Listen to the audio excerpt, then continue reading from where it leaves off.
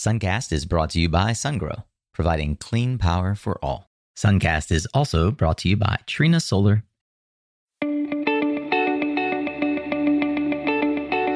Hey there, Solar Warriors. I'm Nico Johnson, and this is Suncast. Each week, I pull back the veil on the life and business insights of clean tech entrepreneurs building the most noble and impactful companies of our time. I hope what you learn from this conversation is a catalyst for your own growth. So thanks for tuning in, and welcome to our tribe.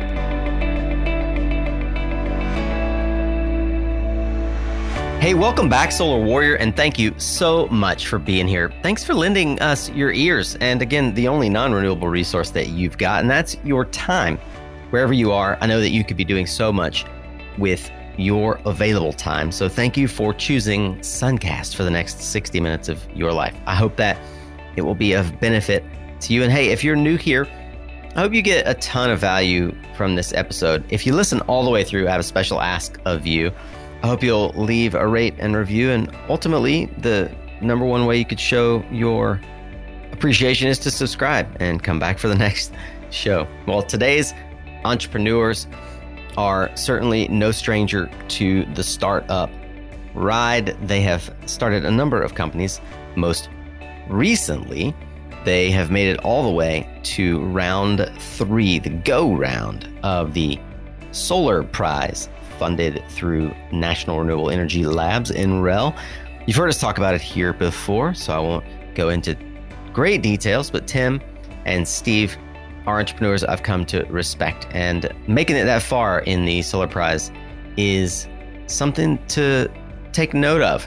In particular, their automated robots that help us maintain solar sites is something that I took note of, and I thought that you might find it interesting as well. Not just the technology, but how in the world they got around to the technology, including some tinkering around in their garage, as all good startup stories should include.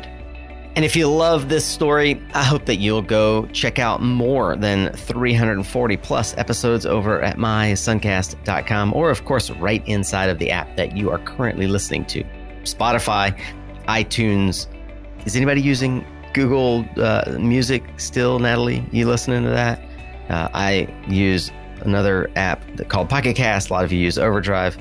I don't know how I would even know what you listen to or listening on, but we do have a listener survey at mysuncast.com. So if you're over there, I hope that question is one of the questions we've asked on that survey, and hope you'll take it. I read through all of them. Helps me know how we can serve you better. For now, get ready to tune up your skills, Solar Warrior, as we tune into another powerful conversation here on Suncast. All right, Warriors, as I promised today, we're going to look at what it takes to get a product off the ground. We're going to look through the eyes of a team of entrepreneurs who have experience doing just that, but also have some credibility as inventors and have come through what many of you have seen us talking about here on Suncast, the Solar Prize, the Made in America Solar Prize. Our guests today, Tim Matas and Steve Arders, are co-founders of a company called Renew Robotics. We'll probably get into a bit of what Renew is, but first, I'd love to get into the backstory of their entrepreneurial journey. So welcome to the show, Steve and Tim. Thank you, Nico. Really appreciate it. Glad to be on the show today. Tim, I get the sense that you're a serial entrepreneur, and I know we've talked a bit about some of the work that you've done. I'd love to hear a bit about your journey into clean tech, but how far back would you say that your entrepreneurial journey or inventor sort of seed goes? That's an interesting question. Certainly, I grew up on a farm in Minnesota and spent my whole life there until I went to college. And I was an inventor early on. I always liked to make stuff. I was out in the shop when everybody else was watching the football game. When it was 20 below, I was trying to figure out how to heat a little shop so I could work in it and make something or build something. But I got interested in solar power very early on and really tried to do some experiments, really more of a heat-related type of thing, capturing solar power to heat houses. As you know, growing up in Minnesota, it was pretty cold all the time. So it always caught my interest, although I didn't see a way to really turn it into dollars and cents. My father, when I was in 6th grade, I remember him saying, "What are you going to be when you grow up?" the only thing I could think of was being a mechanic. And he looked at me and he said, how about a mechanical engineer? Quite a few years later, I graduated from South Dakota State University with a degree in mechanical engineering. Do you remember some of the first early ideas for you that gained traction, that for you felt like, okay, I probably am not going to spend a whole lot of time working for other people. I'm probably destined to work for myself. Entrepreneurs don't have to get too concerned about their first ideas being great and wonderful. I had, notebooks and things full of ideas, and some of them were good and some of them were pretty ugly. And I remember making a handle for a cabinet for my mother.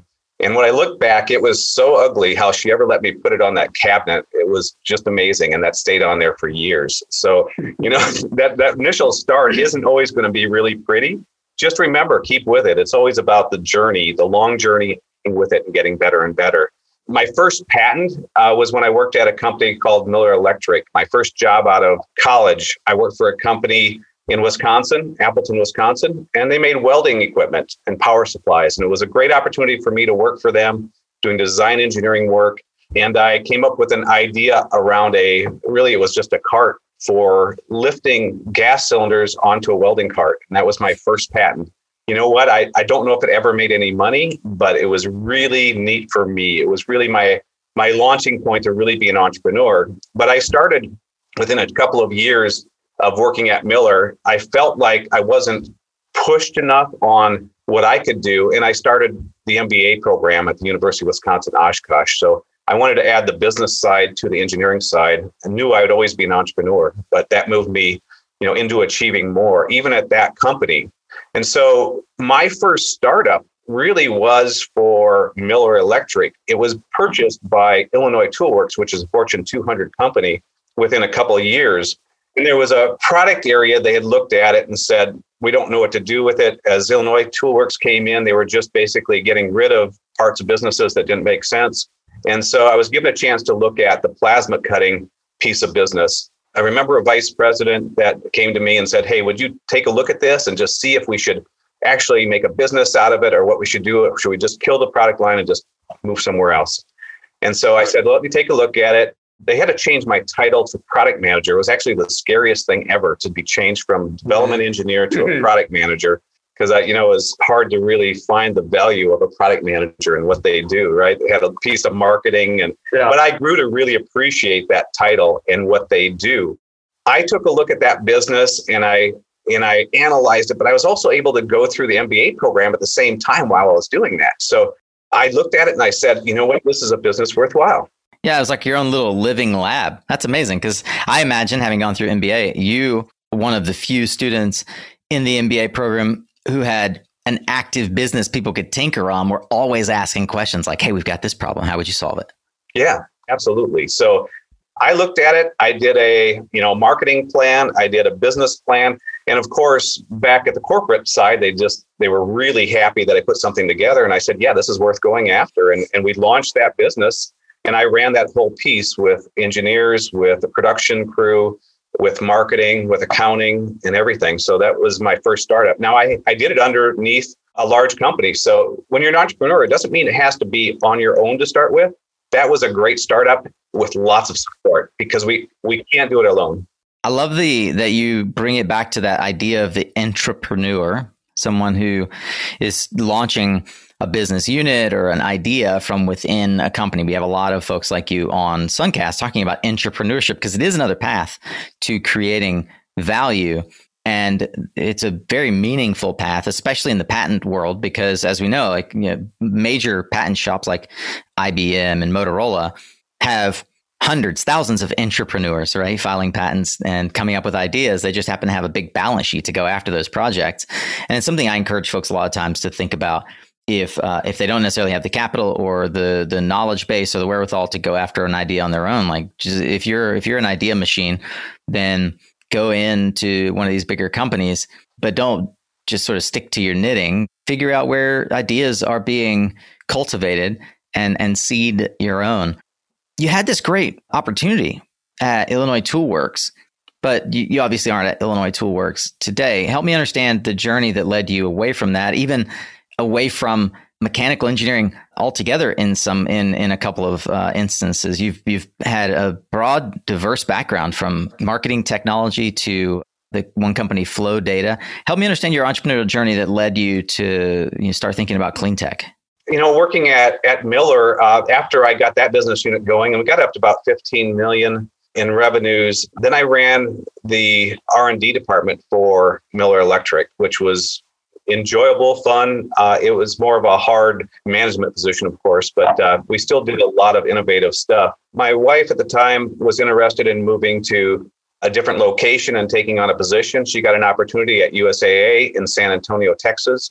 We always wanted to live south sometimes, so we said, hey, let's do it. So we took a move. It was hard because I was offered some other opportunities at Illinois Toolworks. We came down here and I got a chance to really, what I saw it as a chance for me to really start my entrepreneurial career in starting other businesses. So I came down here. The first thing I started doing is just consulting work on patent research. So I did that for a couple of years. It was interesting. You could make a lot of money on it, but it really wasn't taking care of my need for creating a business and starting the entrepreneurial side. So I launched a company early on called H2O Power Innovations. And you can tell it's an engineer creating a name, right? That's why Steve, I always bring him to these conversations, because if we need marketing, we need him involved, but this is an engineer making a business. And I would say that was a fail of mine. It was moving along. It was coming along okay. What we did is we made high pressure washers. They were car washes that we could put in homes or business. You could put a car wash on the wall in your garage, or at a wash bay where you keep your equipment, lawnmowers and tractors and that type of thing. So it was coming along pretty well. And then 2008 hit and the housing market disappeared. So most of our sales were going into new homes. So we ended up closing the business, but we had developed a full product line, really got the manufacturing moving forward, and it was getting a good uptick.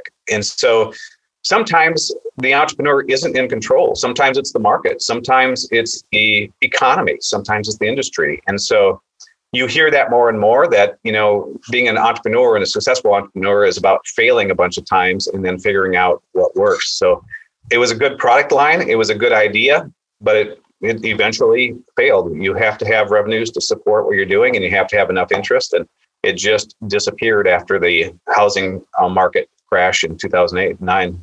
Well, you mentioned Steve, and I'd be remiss to let Steve sit on the sidelines for too much longer. Steve, why don't you introduce yourself? And I'd like to hear a bit about how you met Tim. Yeah, so I'm Steve Arders, Chief Marketing Officer here at Renew Robotics. And my background, just very quickly, is I was actually a national wire service reporter in Dallas. And because of a family issue, moved to San Antonio and had a agency that was acquired by another agency. So I had finally spun off and started another agency. And one of the clients was a logistics company. So I came in and was helping that logistics company with marketing and met Tim Mattis. So when we started working together, then we eventually spun off and started another marketing agency together. And so we had a whole spectrum of clients.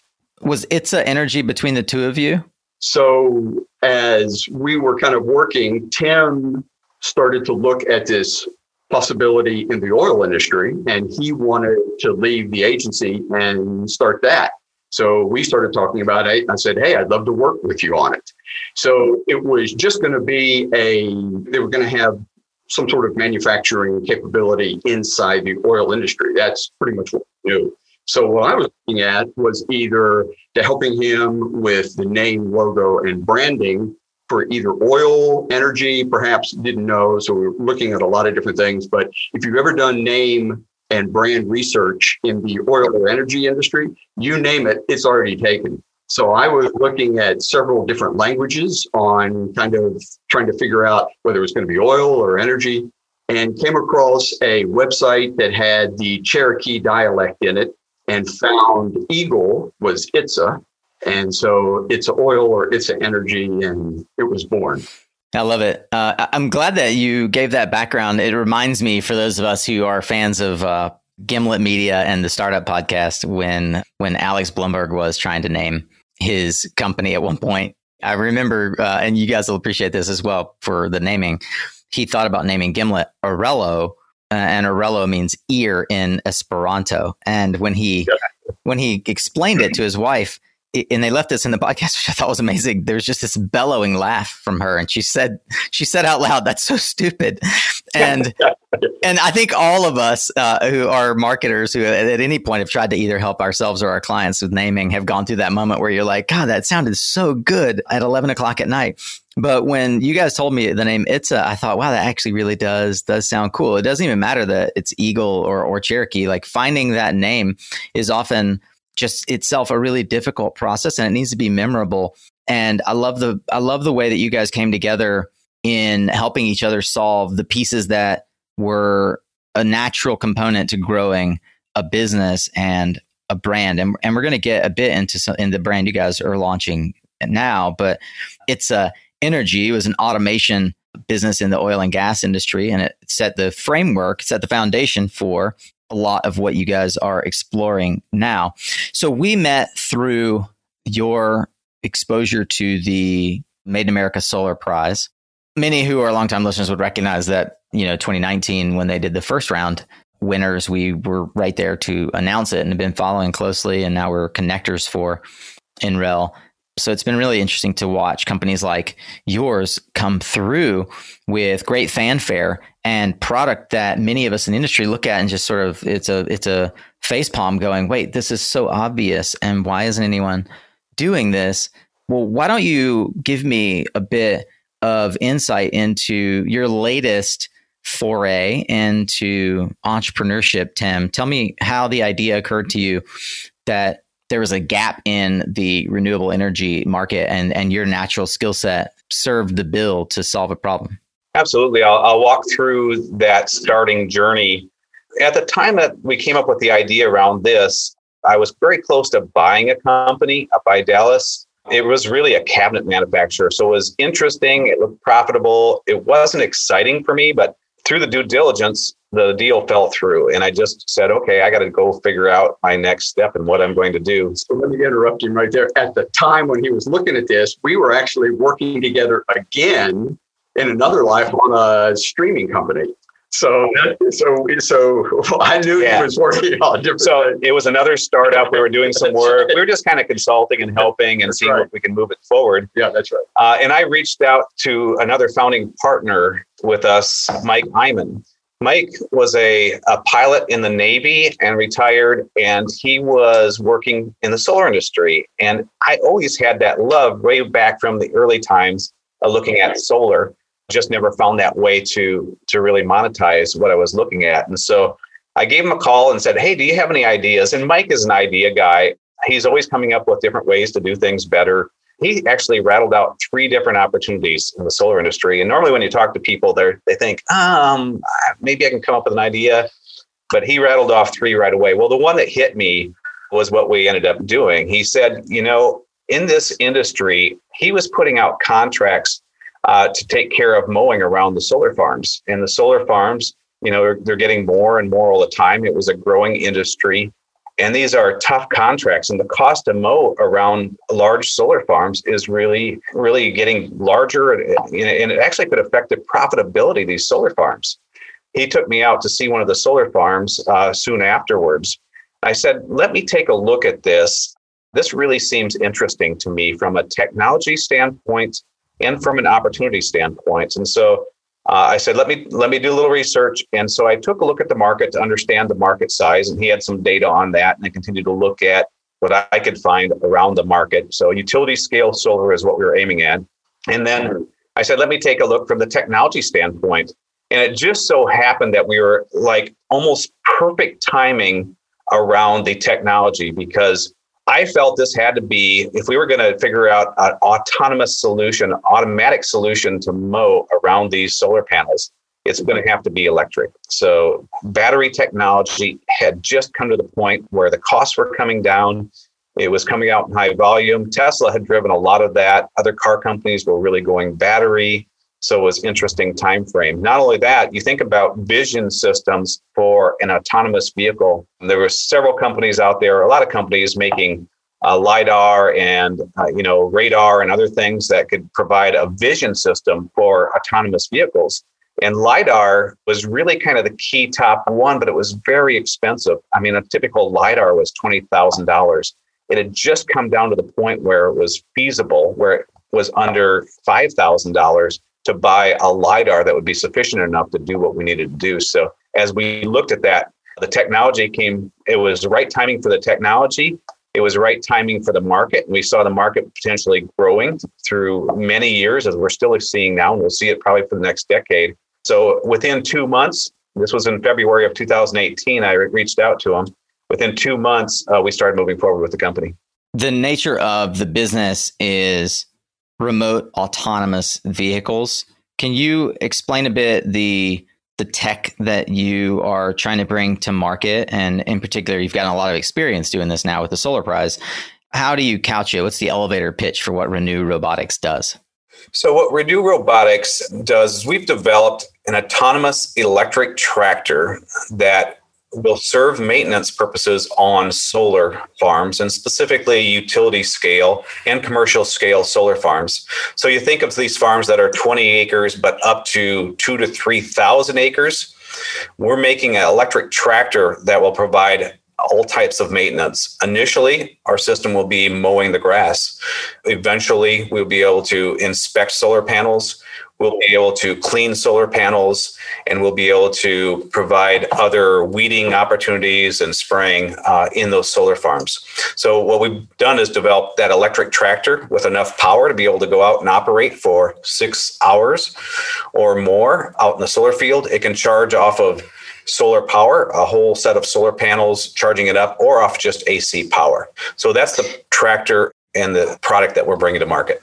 I have a whole bevy of questions that I want to ask about the product itself, because, what I find interesting is why entrepreneurs decide when you get to the place where you guys are getting into a seed round, looking at a Series A, you're making a 5+ year bet on your life and how you're going to spend it. What do you feel right now as a serial entrepreneur is the number one headache for you at this stage? We'll disclose you've just successfully closed a seed series in the investment for the company. What are your top 1 or 2 struggles right now for the company?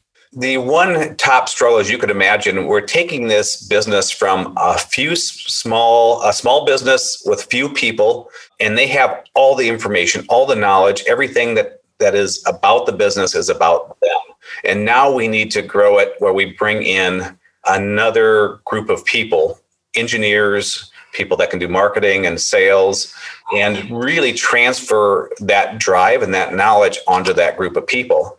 Not only that, we want the best people, and we don't have the budgets of large companies to be able to do that. So we have to get innovative in how we bring them in, how we reward them, and create that drive that they're willing to take the time, take the risk, and jump in and say, hey, you know what? I do think this is going to become something. I think this is going to grow. And so I'm willing to step to the side a little bit, knowing that I'll still make money, I'll still do okay, but my real gain is going to be, if we get a few shares of the company and we can really grow this over the next few years.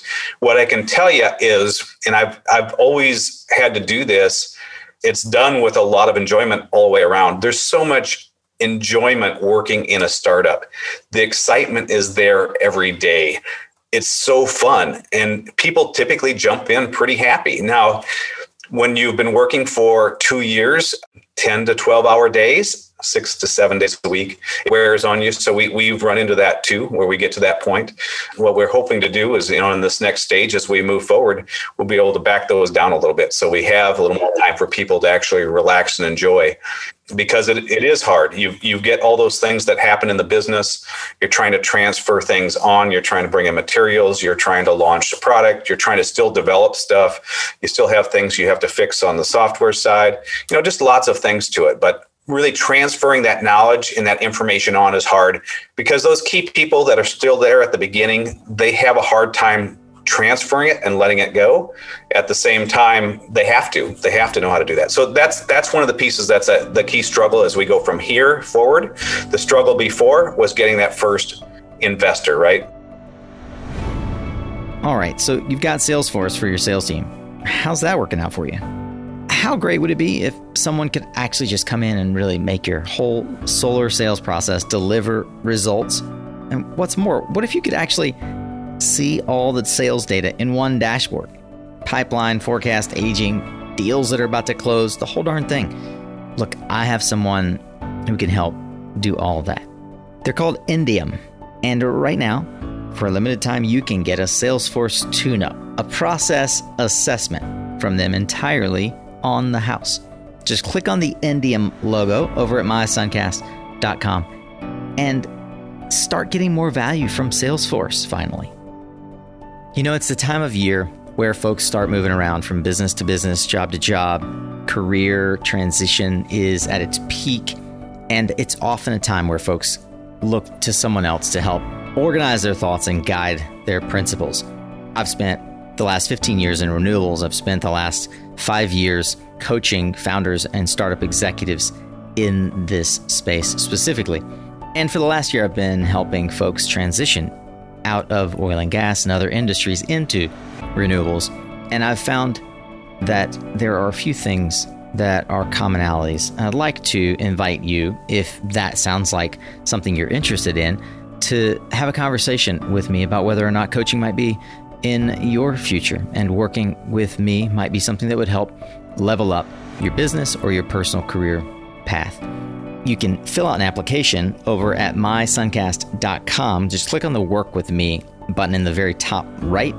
And everyone who fills out an application, I'm going to set up a 15-minute clarity call. So I'd invite you to fill that out if this sounds remotely interesting to you. And let's have a chat.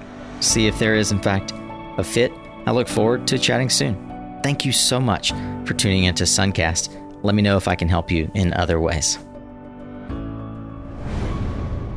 This comes back for me to the chicken and egg of IP versus market validation.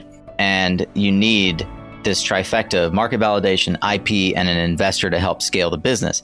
How do you think about that before you get to a seed stage investment? It's the 3 F's, friends, family, and fools in your angel round, like even before your angel round, to try and get to the point where you can even entice an investor. I would go back a little bit to, if you ever read the book Lean Startups, it's a good piece. What you have to do is put something out there that makes it visible and easy for people to feel. They have to get an emotional response when they see what you're going to produce, to believe in you and invest in you. So family is a little bit different. You might have that already, right? They'll put a little bit of money, but you have to be careful because it may not succeed. So with family and friends, you want to have them jump in as much as they can without hurting them too much, right?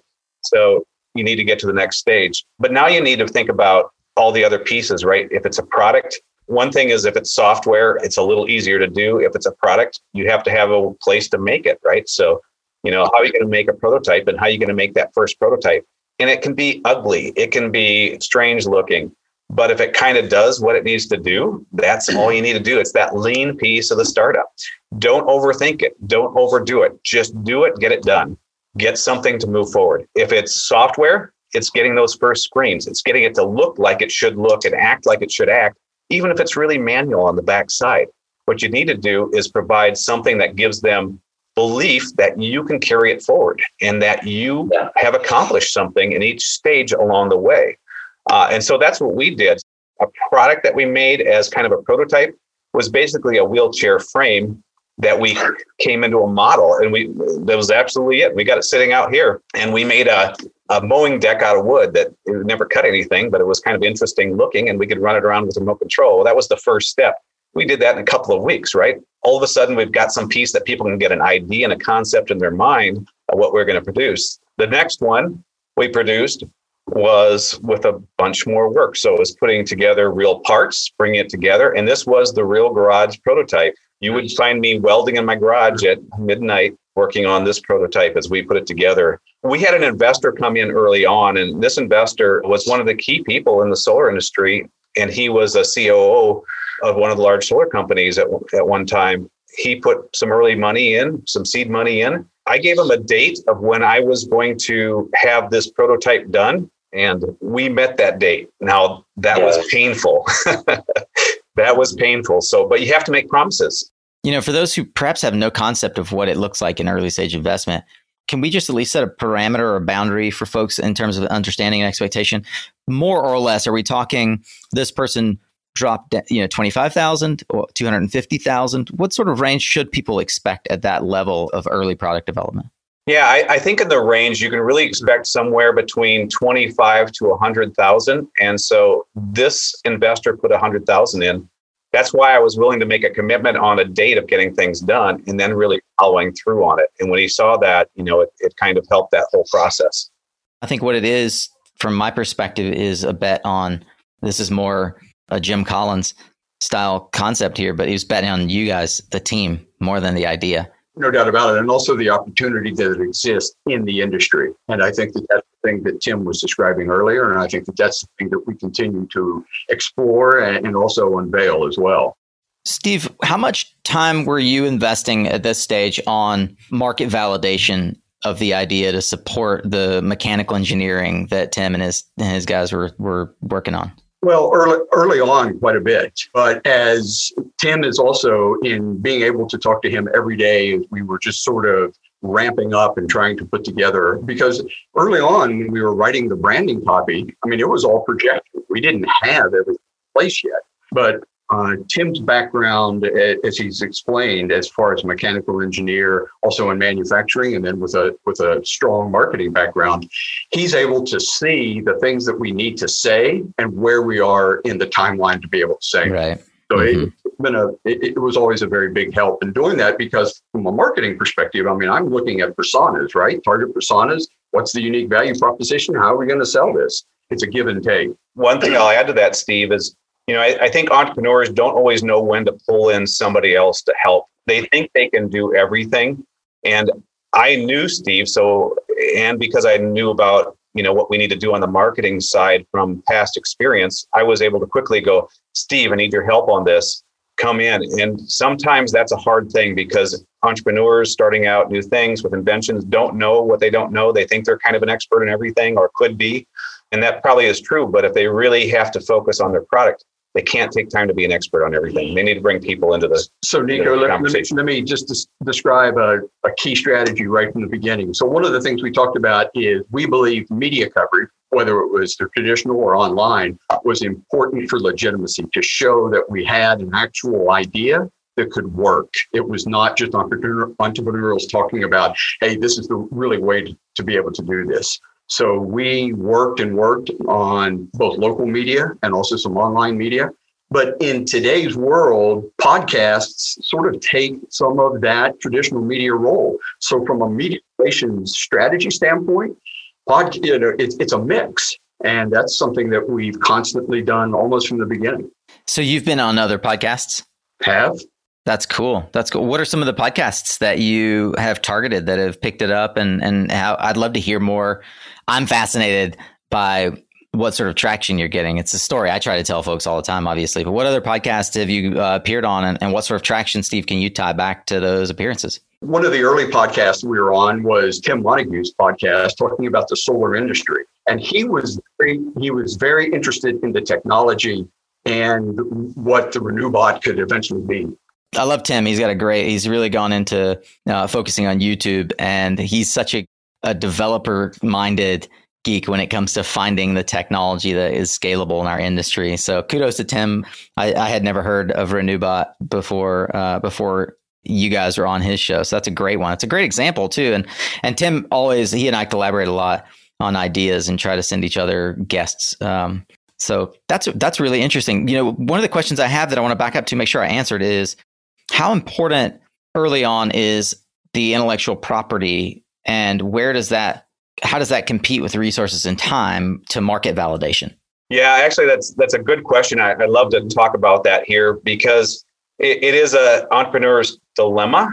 IP is difficult because, they think they have an idea and they want to patent it. At the same time, you don't know if that patent's worth anything. So, right. And you've got a small amount of money, you need to figure out what to do with it. There is an approach to handle some of that. Certainly you look at it and you got to look at it and say, is it really something we need to protect? Is it really new to the industry? Or am I just coming up with more of a business concept that I really need to chase, and there's not really IP in it? So either one still can make a good business. that IP, sometimes it's really the processes and software and stuff that you're working on. But if nobody really has done that, like we're going out in the market and really providing an industrial piece of equipment that's autonomous to mow and solar. There's nobody doing that. We are the only one. So the IP is really important.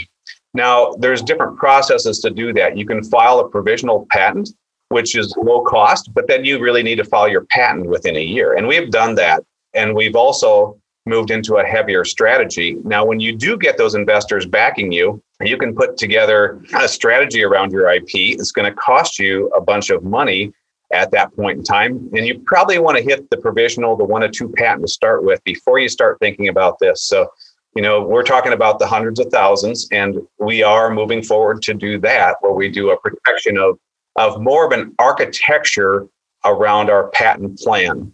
So it's not just, hey, here's an invention, let's go patent it. It's more of, okay, where's our business? Where are we going? How will the industry change?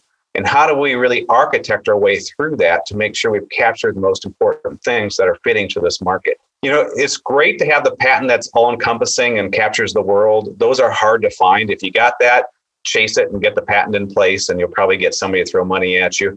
But sometimes you don't know. Sometimes you just got to bring it along. And sometimes you got to make sure you don't go broke because you just file for patents. Make sure what you file really makes sense. Well, it's also a matter of time, correct? I mean, you're spent so much on developing, but it also takes time to put those patents together, as important as they may be.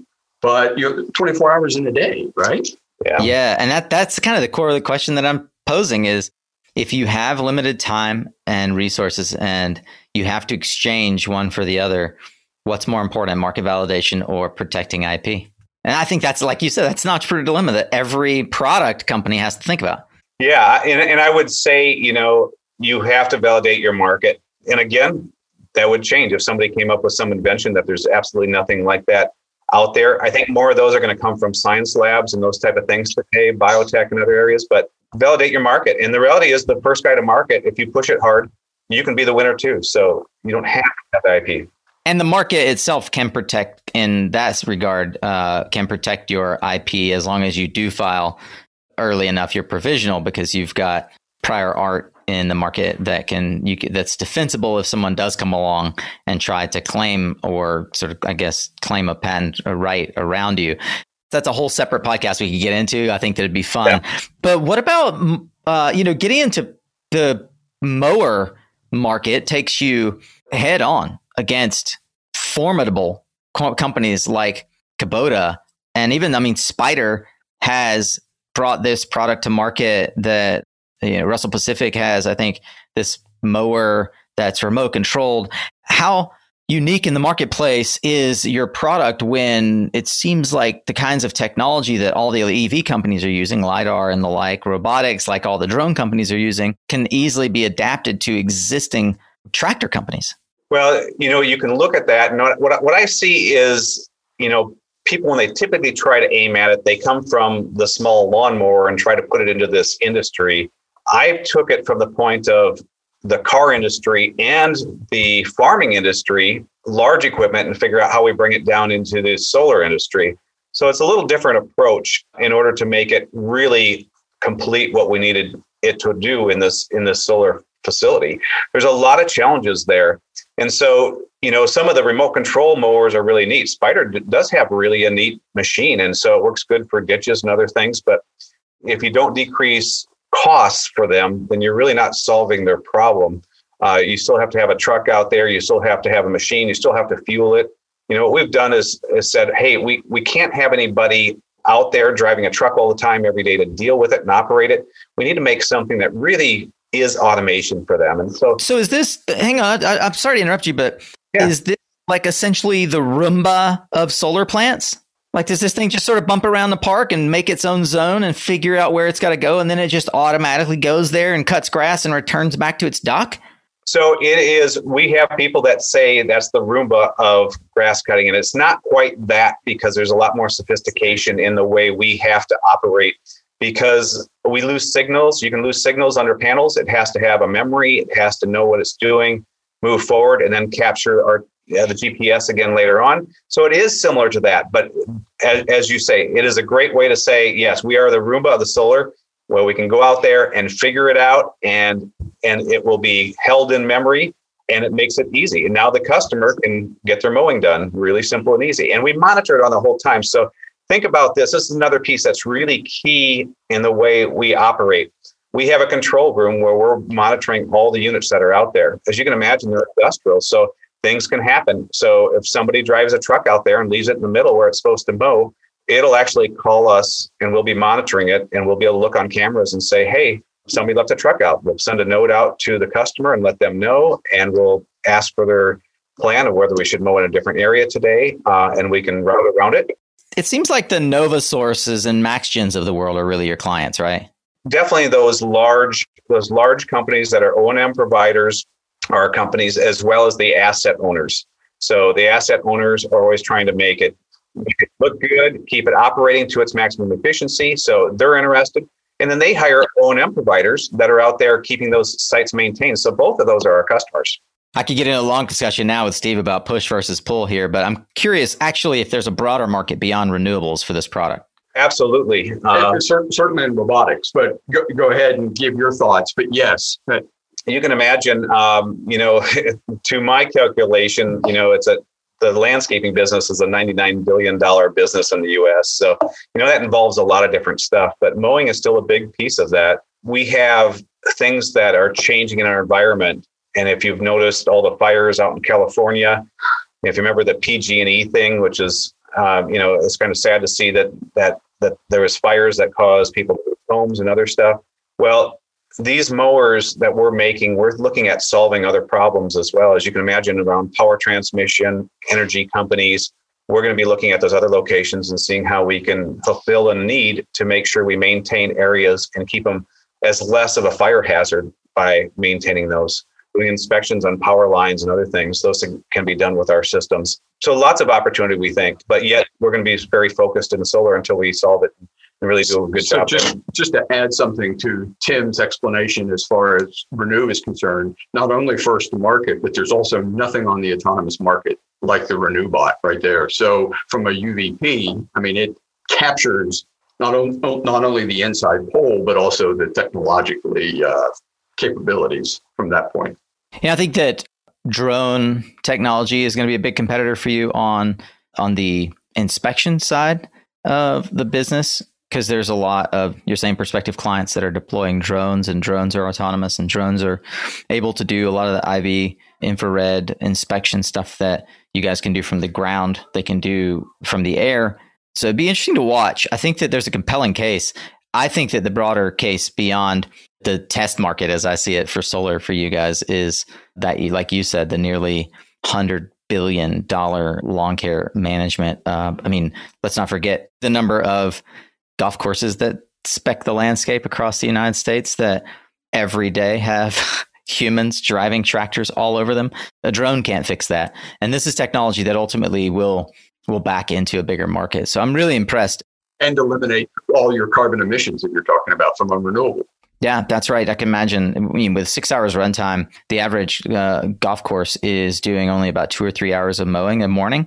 And they've got probably a half dozen mowers out. So you could start these things autonomously without waiting to see when the first crew arrives. As soon as the sensors tell you that the dew is dry enough. There's a lot of ways to extrapolate how this could apply to bigger markets. But how did you find out about the Solar Prize, and what did getting through the first couple of rounds do for helping you position and refine your message? So we were at Solar Power International in 2018, which was a great event for us. I can tell you another partner of ours, Tony Paget, was along with me over to that show. It was interesting. He had been lining up meetings with potential customers. Tony Paget had worked in the industry quite a long time, really managing the O&M process as well as managing, maintenance in the energy industry. So it's pretty well connected. We got a booth, and it was one of these special deals, right? The low cost 10 by 10 booth. And it was 2019. In 19. So we knew we had to get a robot there. And so it was quite a challenge. As you can imagine, we were so busy putting together our Generation 2 robot for that show And that was the 1, 2 in the morning type of work, getting it put together. Our engineers were get that going. I was building a crate that was welded together to be able to manage it so we could get it to the show. And we just got it there done in time for the truck to show up, to load it up and get it sent. And then you hope it actually gets there. So that SPI show was fantastic. So we got the product there, our 10 by 10 booth. Our machine is about 11 feet long. It's a 10 by 10 booth, right? So it looked pretty impressive there, but it stuck out a little bit. But and we can move it around a little bit and move the cutting deck up and down. While we were there, we got a lot of attention, as you can imagine, because there was just nothing like it there at that show. And a lady from National Renewable Energy Laboratory came up to me and said, "Hey, you guys should apply to the solar contest." And I'd never heard about it before. And so that was the first connection we had to the solar prize. So Tony and I both had looked at it and said, yeah, we definitely got to apply to this. We didn't know if we'd have any chance. And initially we thought, well, it's so different than making a solar panel or solar power. But hey, let's do it anyway. The interest from the show was, like I said, was incredible, just because it was robotic, it was autonomous, and the need was really starting to build around the utility scale solar industry for, an automated solution for cutting. So lots of interest, and that we've carried those conversations forward. And those customers are already starting to, put their vote in by buying the Generation 3 systems now that they're ready to go to production with. I remember chatting with you guys when you were getting ready for the announcement of who the finalists would be. And if folks are not sure how the Solar Prize works, there's 3 rounds: ready, set, go. Ready, I think, is 100 or something companies they choose, and then set is 10 companies, and you get, how much is it? So $20,000 or something like that, $50,000. Yeah, $50,000 on the ready, and then $100,000 on the set, and $75,000 in vouchers, and then it was $500,000 and $75,000 in vouchers for the Go contest. So you guys won, successive rounds. It seems to me, I remember that you were getting ready, trying to get investors involved, get folks interested in the investment thesis, and you were cleared through the set, which is $100,000, $175,000 in non-dilutive investment in the company, essentially in the form of access to NREL and grants and vouchers to use at the national labs, which itself is a phenomenal opportunity to sort of level up the testing of your IP, right, and getting it to the next stage. But how did the contest itself, for those who perhaps are in your similar shoes, how did that actually help you close your round? I understand that it helped bring a little more interest to the company? Yeah, absolutely. It was very helpful, and you don't know until you really get involved in it, because it takes some time. I got Steve involved, and he was working on really our marketing piece, but everything we kind of had to do for that solar prize became our next marketing tool to let people know about our company. So it forced us to put videos together. It forced us to put really better presentations together. It forced us to have some discipline. It also helped us to vet the technology against a whole bunch of other technologies, which is really helpful in that prize. So that initial round, that ready round, is 120 applicants that are in there. And we moved to the next round where it's 20 applicants, and we won that round as well, right? The set round. And then that was down to 10 finalists at that point in time. So it really did provide, it also provided, that marketing material to talk to investors, but it was also something we could talk about every time we had a conversation. We did a lot of pitches to investors, and that always brought lots of interest. As you can imagine, it just gave some viability of our product in that industry right away, and credibility. RenewBot benefits quite a bit from video because the viewer can see it, understand it. I mean, it makes as Internet Retailer Magazine says, a consumer is 85% more likely to buy after watching video than reading text. So in this case, I mean, it really speaks to exactly the benefits from a standpoint of what you're getting in RenewBot.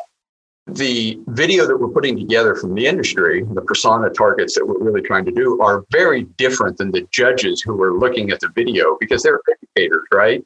So some of their questions and feedback when we would review it with the panel would come back, and they were perhaps more fundamental in nature. Pedestrian, yeah. It was great exercise. Really good exercise. Yeah, to get back to first principles of why the product needs to exist at all. Exactly right. So back to your earlier point, Steve, what were some of the key issues that you did or do now encounter trying to get this product into the market? When I asked kind of what are your headaches as an entrepreneur, and you're tasked with marketing the product and finding buyers, what do you see as the key challenges? Main thing of brand is really starting to figure out from a messaging and branding standpoint are whatever the objections that we may encounter and how to answer those objections. But again, the uniqueness of the product and the fact that there's nothing else on the autonomous market today gives us the inside pull. It's just now the way that the industry has always done things in the past, and that we're introducing a new way to do it. So we're figuring out what are all of the objections and how do we correctly answer it. But yeah, and yesterday we spent some time working on our strategy around marketing and budgets and those type of things. Right. And we talked about the personas of who are we really selling to, right? Who are the people involved in that decision process? And so that's often missed as well with entrepreneurs as they think about it. They're just going to sell a product, right? It's consumer, it's a little different. But when you're talking in industrial, then you have multiple people in the chain and making that decision. And there's different reasons why they make the decision to go with your product. Sometimes it's because of it's neat, it's clean energy, and it's a neat thing to connect with our company. Sometimes it's really about saving money. It could be a whole bunch of things. And you have to really understand those people in that process and how they make their decisions and then market to that. And so that's why we talk through those conversations. And so the nuances will have different levels, right? And many times when you're talking to entrepreneurs and they're developing a new product and you ask them, so who is your target market for this? And they say, well, everybody's going to want this. Well, that's wrong answer. So in this particular market that's very technical and has done ways a certain way for so long, we're plowing new ground here. Well, and let me talk about the other end, maybe the not so nice end that entrepreneurs have to face every day. For every product you bring to market, there are people that will fight your product coming to market. They will fight it because they don't want to change. They don't want the industry to change. They don't want to see anything different than they've done the last 10 years. So you have to think about those people in the process as well and how you make it an easier transition through that process. As we wrap up here, I wanted to get a couple more book recommendations or perhaps resource recommendations. You brought to light Eric Ries's Lean Startup as one of the books that has impacted the way that you think about growing the business. Is there any other resource that maybe you would refer to your 20 years younger self as a then starting out entrepreneur? We are members of Capital Factory, and Gordon, who runs the Capital Factory, has written a few books, and he's done some on startups. I'd recommend people take a look at those because there's just a lot of those key things that seem real easy. And if you just think through it and get a little information, it'll help you when you set up that first company. I can tell you we made a lot of mistakes, and I could probably write a book on those mistakes at some point in time. Maybe we will. Yeah, there you go. What's Gordon's last name? Because I'll go look for the books, but I've not heard of Capital Factory. Daughtery. So it's Daughterey. His Startup Success was one of the first books that I read of his. Startup Success? Yes. Fantastic. I'll go look those up. And of course, these are always linked in the show notes. Well, guys, I have really enjoyed getting to know more about how you think about entrepreneurship. I'm fascinated with the world of new product introduction for clean tech and climate solutions. And I am eager to see how this new seed stage investment leads to your Series A. Certainly keep us abreast. Let us know how we can help you with that. As we wrap up, let's end today with a bold prediction. If you're listeners to the show, then you'll know that we always end the show with this question. What one thing do you see happening in the market that maybe nobody else is tracking? What's in your crystal ball? In my crystal ball, I think we're seeing an explosion of solar energy coming to the market. And people will look at that and say, okay, that sounds good, but it'll come to an end, right? Well, energy is something that gives us so much potential to do other things. We can create clean water from energy. We can create more systems, more automation, cleaner air. There's a lot of things can be done, carbon capture. So the more we're going to see that industry continue out for, I think we're talking about 20, 30, 40 years. We'll make better and better solar power. And I think there's a real growth in the way we think around clean energy and clean living. And I think we're going to see that propel. I think we're going to get carbon to reduce. I worked in the energy industry before, and that startup, It's Energy, was around oil and gas. I think we've hit peak oil. I think it's going to be on a decline. We're not going to get rid of that. And I'm not saying anything against the oil industry. What I'm saying is I think we have a lot of young people that see the need for clean water, clean air, and a clean environment. And they're willing to spend on it. They're willing to adapt to it. And they're willing to be part of it as growing that. And that's my trend prediction that I see. And just to dovetail into that, I think there's a great X factor that's unknown, and that's global warming. And so a non-political statement, what global warming is going to be doing is going to put renewable energy on a faster and faster track going forward. You've been listening to a fantastic conversation over the last hour with two co-founders that I've enjoyed getting to know, Steve Arters and Tim Mattis of Renew Robotics. You can find out more about their company and their mission at renewbot.com. Gentlemen, thank you for joining us here on Suncast and sharing a bit of your story. Thank you. Thank you, Nico. All right, Solar Warriors, that is a wrap on today's episode, and I really hope that you enjoyed, as much as I did, the entrepreneurial stories that Steve and Tim shared with us. You know, I was really energized by hearing how they have bobbed and weaved, navigated every twist and turn that you can think of in the entrepreneurial journey, including going and grabbing a spot in the Solar Prize, which is something that I would encourage all of you to do. We here at Suncast Media are part of the Solar Prize Accelerator program as ambassadors, and I'd be happy to make introductions for you. If that's something that you'd like, why don't you reach out to me directly, nico@mysuncast.com. Just put in the subject Solar Prize Introduction. You could also go to mysuncast.com and click on the Work with Nico button. In there somewhere, put that you'd like to be introduced to the Solar Prize folks as well, or perhaps you are like several other entrepreneurs who have taken me on as their one-to-one coach or their executive group coach. Happy to have that conversation with you as well. Or if you're just eager to chat, there are ways to do that as well. If you poke around on the website, you're bound to find them. I do hope that you will keep tuning in here. And if we've earned your trust, because this is the first time you've listened to a Suncast episode, I hope that you were pleased. And if you were, would you please hit that subscribe button? It really matters. If you'd rate and review, it gives us all more insight into how and why you plan to show up again, or perhaps why you're not going to show up again. I'd love to know that. Frankly, just email me, nico@mysuncast.com, and tell me all the dirty details of why you did or didn't like the episode. Either way, I hope that you will check us out again next week. Bring you another Tactical Tuesday and another long-form Thursday episode diving into a topic just like this, and you're going to love it. Next week is chock full. Two entrepreneurs I know very, very closely. For now, keep doing what you're doing. Remember, you are what you listen to. Thank you so much for showing up, Solar Warrior. It is half the battle.